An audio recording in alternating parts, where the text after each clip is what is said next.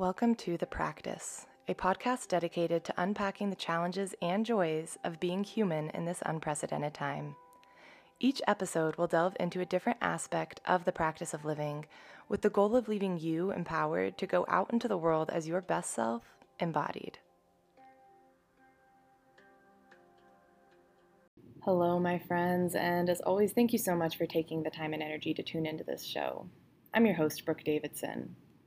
Today's episode is particularly fun for me because it's kind of why this podcast exists in the first place. So the topic is passion projects. This is a term I was personally unfamiliar with until I attended a creativity-focused retreat that was primarily put on by these strong female entrepreneurs, and so many of them kept talking about how important it was to have passion projects. How having a passion project can keep your drive alive. And it was new to me. I had to really sit with it for a moment. What is a passion project? Ultimately, the definition can be as simple as a project that pushes you to explore your inner creativity and personality. In other words, it's something that's driven entirely by personal interest and that doesn't have an external motivation or even an external reward. So one way to consider this is that there's nobody holding you accountable for these projects. You are holding yourself accountable because you want to do the thing. So this podcast is a great example of that. This is something that nobody said, hey, Brooke, you need to make this podcast. Nobody checks in with me every week and says, hey, you getting your other episodes out? This is not a financially fruitful thing for me. It's just kind of a wash. And yet, I'm compelled to do it because I believe in it, because I feel drawn to it. I get excited to make these episodes every week. That's a passion project. And sometimes our passion projects are more private. Sometimes they're shared with others. But if they are shared with others, the reception of the project doesn't matter. Okay, that's a key component of this, is that you cannot care, you cannot become attached to the outcome of the project. You have to be doing it just because you want to do it. And independent of how it's received, you still feel compelled to do it.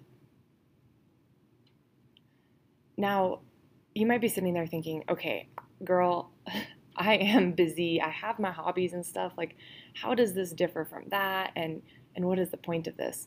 Well, quite frankly, creativity is a necessary ingredient to successful living. And when I say successful, I don't mean dollar signs. I mean happiness. I mean fulfilling one's potential. It was recently shown in a variety of studies that creativity is far more predictive of achievement than IQ. Creativity can predict achievement far more than IQ. Think about that. Right? It's so easy to have this like quantitative thing, an IQ number, and say, oh yes, this person will do well. But that's just not true. That's not what the studies show.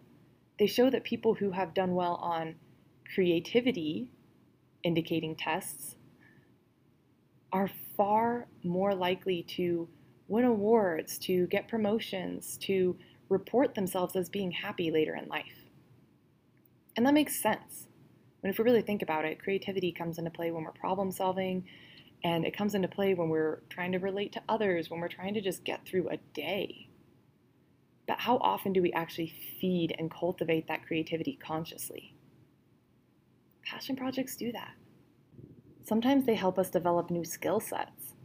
For example, I had never used any podcast creating equipment. I had never used any online platforms for posting podcasts until I decided that I wanted to make this show. And so it's pretty cool to think that our passion projects can actually not just be an outlet for us creatively, but they can also be learning opportunities for us, chances for us to dive deeper into something and inevitably learn some new skills along the way. So the way that I would suggest you maybe start thinking about this, if it's something new to you, is to consider if there's anything in your life that you've ever been interested in trying. This can be something you've literally never tried before, by the way. You don't need to develop a skill set you already have. For example, the first passion project that I dove into after the creative retreat was bead weaving. And I had never worked with seed beads. I had like made my own jewelry growing up, but never in this format. And I had no idea what size needles and thread and blah, blah, blah.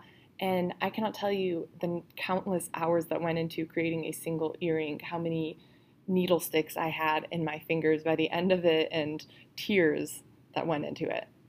A single earring probably took me 12 hours, whereas, now that same earring, that very simple one I made at the start, would probably take me like an hour. And so sometimes passion projects are things that you just decide to try, and it may or may not stick. You may think that you're excited about it, and then you try it and you realize, oh, not super into this. But that's part of the process, right? Inevitably, you learn from that experience, and then you take that with you into the next thing. The cool thing about this is that it's kind of an offering to the world from us. And sometimes it's very overt. The difference between this podcast and weaving earrings, for example. This podcast is clearly created as an effort to help people live more mindful and therefore more satisfying and easeful lives. Earrings, they're just earrings. You wear them for fun or because you think they're pretty or cute or whatever, right? But either way, simply by pursuing these things that we're passionate about, by dedicating time and energy to it, we cultivate creativity within ourselves. We inspire creativity within our community. People see the things that we do. Even if it's just one person who lives with you and is witnessing this. Even if nobody explicitly witnesses the act, they're going to witness the results when you interact with them. And that creativity ripples out into what you do. Like, everybody benefits in this way. And of course, we could talk about how having creative outlets helps a person to distress, how it's a sort of mindfulness act in and of itself, how it gives you something that might feel empowering to you as it's a learning process, or as you have this outlet to create something that you care about and feel like you're getting involved in things that you care about. It can be, volunteering some time at the animal shelter, or it could be taking time to journal at night. Like, your passion project doesn't need to be anything. It just needs to be something that you are passionate about and that you decide to, in a disciplined manner, dedicate time and energy to.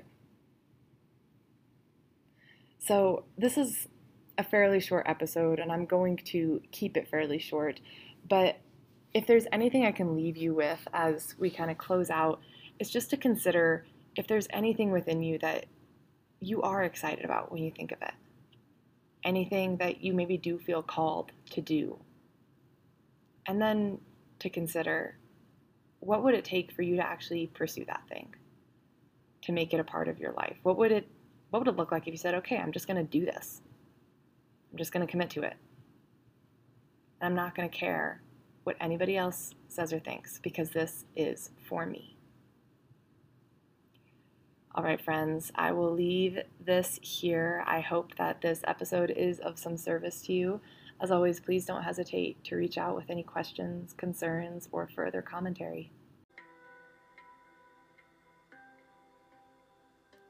To follow along with my work, you can find me on Instagram at Brooke_being. If you're interested in contacting me for a private yoga or life coach consult, please send an inquiry to brookedavidsonyoga@gmail.com. Thank you for listening.